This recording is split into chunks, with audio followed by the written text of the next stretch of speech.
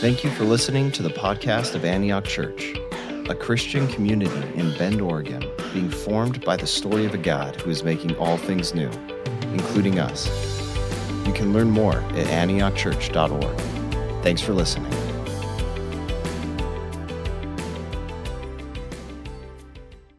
Well, hello and welcome to our digital liturgy here at Antioch Church. My name is Sean, and I'm looking forward to spending some time together digitally on this third Sunday after Epiphany.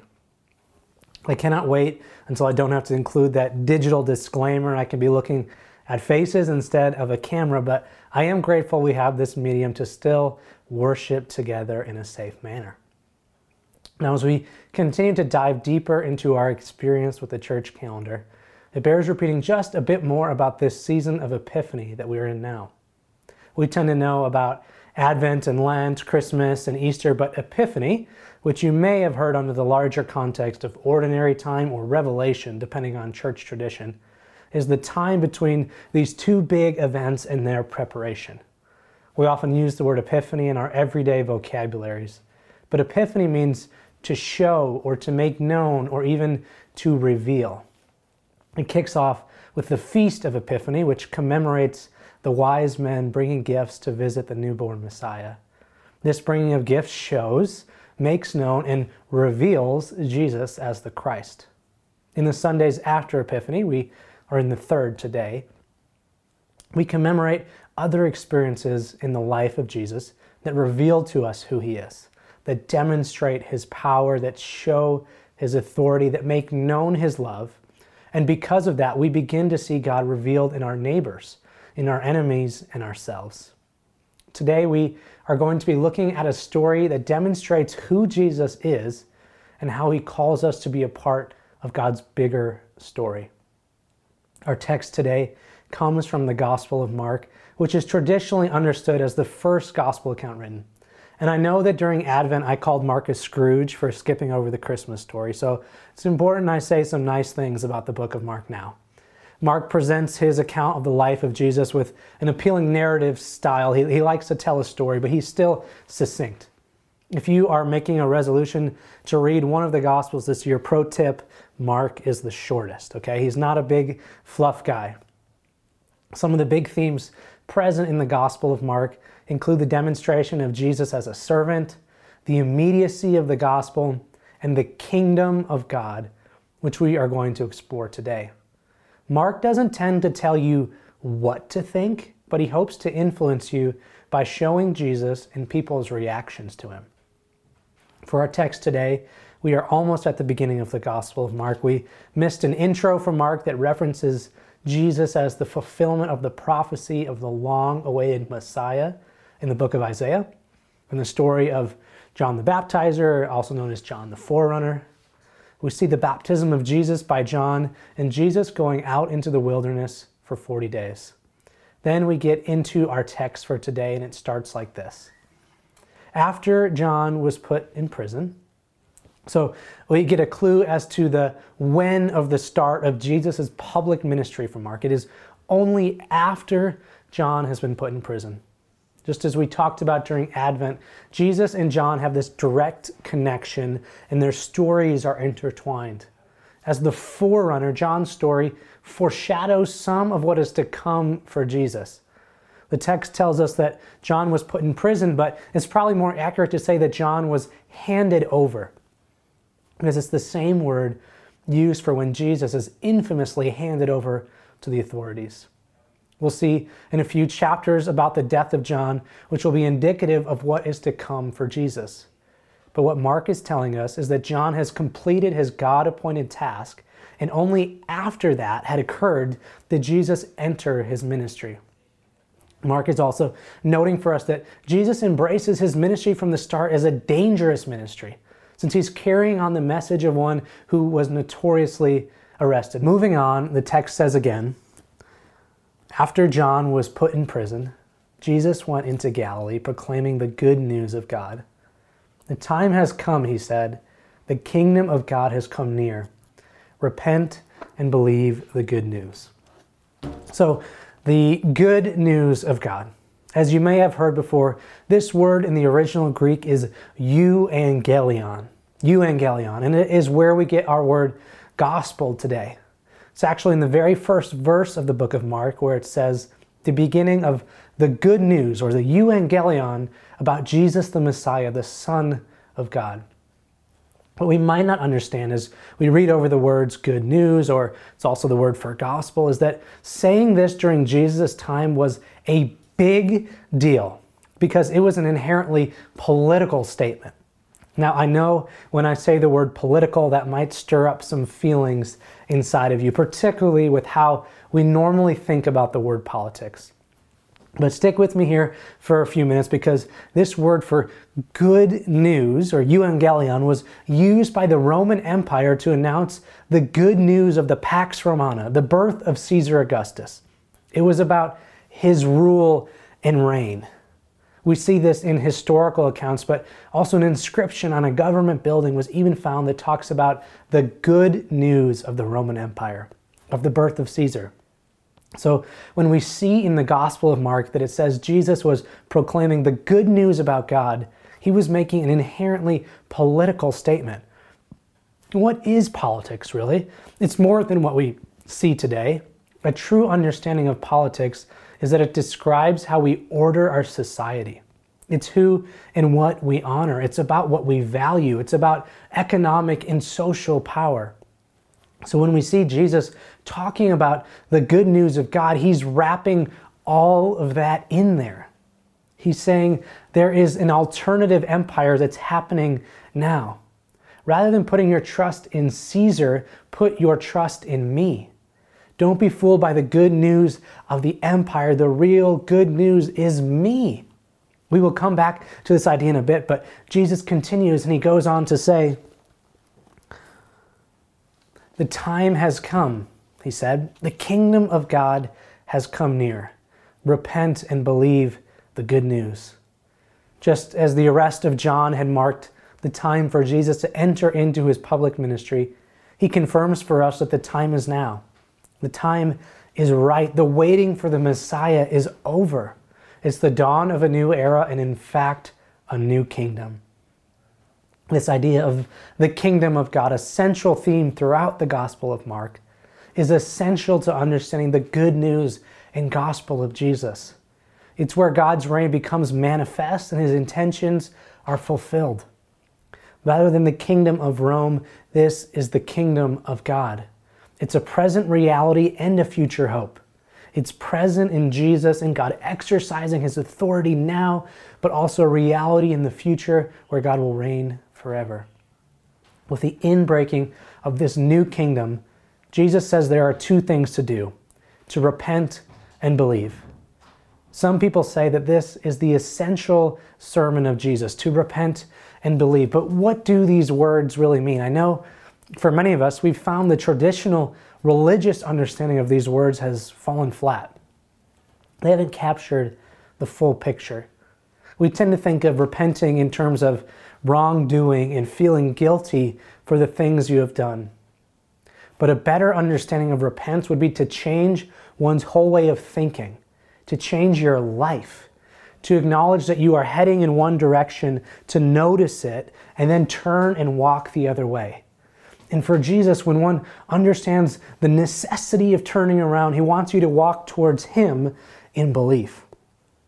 And it's important to note that choosing to repent and believe, these aren't just mental exercises. In our Old Testament passage for today, we were in the book of Jonah, and the infamous Ninevites are a great archetype of what this looks like. They heard the message of God. They understood that they were heading in the wrong direction. They changed their way of thinking, and they had corresponding actions. They didn't decide in their heads, because repentance is not just a mental choice. Belief always involves corresponding actions. And so how does Jesus go about this new era of the kingdom of God? He finds a few people to join his startup. The text says this: as Jesus walked beside the Sea of Galilee, he saw Simon and his brother Andrew casting a net into the lake, for they were fishermen. "Come follow me," Jesus said, "and I will send you out to fish for people." At once they left their nets and followed him. When he had gone a little further, he saw James, son of Zebedee, and his brother John in a boat, preparing their nets. Without delay, he called them, and they left their father Zebedee in the boat with the hired men and followed him. So this is the part of the sermon where I am contractually obligated to tell my best fishing story. I was in high school and on vacation with my family in Mexico, and we went out on a deep sea fishing trip. As a teenager, one of the things that I was most excited about was that there was going to be an all-you-can-eat breakfast before we left the dock. And it was very early in the morning when we arrived, and the breakfast spread was entirely made of cookies, which at the time seemed like a pretty good turn of events for me. And so naturally, I went hard on these cookies before we embarked on our journey. I decided to sit inside on the fishing boat as we motored over the choppy waters of the Pacific Ocean out to deeper water. Let me tell you, that was a mistake. The combination of dozens of store-bought cookies, plus choppy waters, and my penchant for getting seasick did not produce great results. It wasn't long before I was sick and leaning over the side of the boat as my brother held onto my shirt to make sure I didn't go overboard. When it was time to actually fish, my brothers and my cousins, they caught some fish, and I was feeling well enough to take a turn to try and reel one in. I got one on the line, but I was having a rough time. I was taking way longer than anyone else, so naturally the insults ensued, right? First I get sick, now I can't even reel in a fish. I kept reeling, and finally I pulled a fish out of the water, and to my great delight, it was the biggest fish that anyone had caught that day. The secret to my success: chum the water yourself with dozens of store-bought cookies. I even found a picture from back then, but one content warning: I have braces and a very questionable haircut, but I hope you enjoy this picture. All that to say, when Jesus talks about us becoming fishers of people, I get a little sick to my stomach. I mentioned that one of the themes throughout Mark's gospel is immediacy. That is certainly on display in this part of the text. We get these two vignettes about Simon, or as we better know him, Peter, and Andrew, as well as James and John. They were fishermen of varying degrees of success. And one note on this: we tend to think of them as poor, simple fishermen who are scraping by, and that's probably not the case. We see that the Zebedees had a boat and they hired workers. Sure, Simon and Andrew were casting nets closer to shore, but the fishing industry in Galilee was huge. The Sea of Galilee was full of fish, and we know from different historical accounts that fishermen in Galilee were some of the top targets of tax collectors. And why is that? Because compared with farmers or other people that dealt in goods, fishermen had to sell their product quickly before it went bad, which meant they often had cash on hand, which is exactly what the tax collectors were looking for. So it's probably more accurate to assume there were a few different family businesses going on here than what we traditionally think when we hear of the fishermen in Jesus' time. We hear Jesus call out to them, and they follow him immediately. This is where I wish Mark did give us a few more details, a little more fluff. And what did this look like? How did they make their decision so quickly? What did they see in Jesus to make that decision? But when I look at the text, I see it's not about what they saw in Jesus, it's about what he saw in them. Sure, Jesus saw what others saw: men at work who were fishing, throwing their nets into the lake, sitting in their boat. But he saw more. He saw their potential. He didn't just see them as they were in that moment, but who they might become under the impact of his presence. He saw them as emissaries of the new kingdom who would spread the good news of that kingdom to the world. That's why they left their boats. That's why they left their families and their nets to follow him. Because a radical announcement that the time has come, the kingdom of God has come near requires a radical and total response. They give us a picture of what it looks like to repent and believe. They didn't stay with what they were doing and just believe in Jesus. They took action. They didn't just believe in what God was calling them to do, but they believed who God was calling them to be. And as Jesus tells them that they are going to fish for people, I have to ask myself, what does that really mean? Is there something special about fishing? Is that a helpful metaphor? I'm not very good at fishing. I'm hoping to learn more here in Bend, but there are several Old Testament references to fishing that talk about it as a metaphor of rescuing people out of judgment. Deep waters were typically associated with darkness, sin, and death, and to fish a person out meant to rescue them from the kingdom of darkness and bring them into the kingdom of God, which I think makes total sense for what Jesus is trying to articulate here. But I also think Jesus told them that they were called to be fishers of people because he calls us where we are and according to our gifts. So yes, Jesus gave Peter and Andrew, James and John a new employment for their old skills. But I think he does the same for you and me. So what would Jesus say to you so that you would understand he wanted to call you to use your unique gifts and skills to bring about the kingdom of God? I want to make you a healer of people. I want to make you a teacher of people. I want to make you a server of people, a welcomer of people, an encourager of people, an equipper of people. What is it for you? How might God want to use you and your unique giftings to bring about his kingdom? Because the reality is that the disciples in this moment probably didn't even know fully what they were signing up for. Throughout the Gospels, the disciples demonstrate time and again that they don't understand the full picture. They learn alongside Jesus, not quite fully getting what he means by the kingdom of God, of what his plan is. Even these disciples we meet in the text today are littered in different stories with Peter, James, and John are all at the Transfiguration. They're in the Garden of Gethsemane with Jesus, and they still didn't grasp what he meant by the kingdom of God. Brian McLaren, who's an author, a pastor, and a speaker, he sheds light on this idea by discussing the concept of a framing story. He argues that any particular society or civilization at any given time lives by a dominant framing story. During Jesus' ministry, as well as when the Gospel of Mark was written in Rome, the framing story was of the Roman imperial rule. The peace was achieved through power and violence and fear, that Caesar was Lord and all allegiance belonged to him. So when Jesus talks about the good news of God, this kingdom of God, he is presenting a different framing story.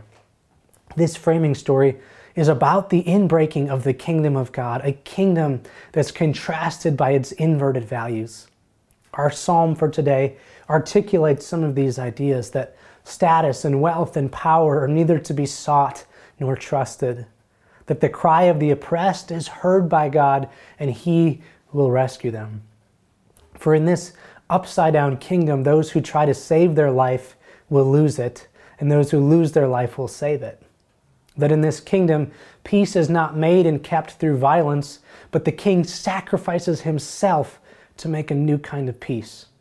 A peace through the forgiveness of enemies, through reconciliation, through grace, rather than the victorious who are blessed. In the kingdom of God, blessed are the meek, those who hunger and thirst for righteousness, the peacemaker, those who are willing to suffer for doing good. It's in this inbreaking kingdom of God that those who choose to follow him aren't given some kind of privileged status. Instead, in this kingdom, you are called to come and die. That the kingdom of God comes to people who desire justice over victory, who seek peace and mercy over revenge, and who are courageously eager to suffer pain and use their own freedom for the cause of justice and not inflict it. I don't know about you, but the framing story that Jesus talks about in contrast to imperial rule seems to still contrast to our framing story today. I'm talking here, now, 2021. What do we as individuals value? What do we as a society value? Do we value winning at all costs? Do we value looking out for ourselves with no thought about others? Does our framing story say that we are in a life and death competition with one another? That we can live without limits no matter what it does to God's creation? That we should pursue dominance instead of reconciliation? I think that Jesus' description of the inbreaking of the kingdom of God should hit just as hard for us today.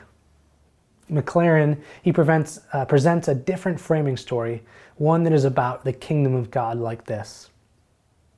If our framing story tells us that we are free and responsible creatures in a creation made by a good, wise, and loving God, and that our Creator wants us to pursue virtue, collaboration, peace, and mutual care for one another and all living creatures, and that our lives can have profound meaning if we align ourselves with God's wisdom, character, and dreams for us, then our society will take a radically different direction and our world will become a very different place.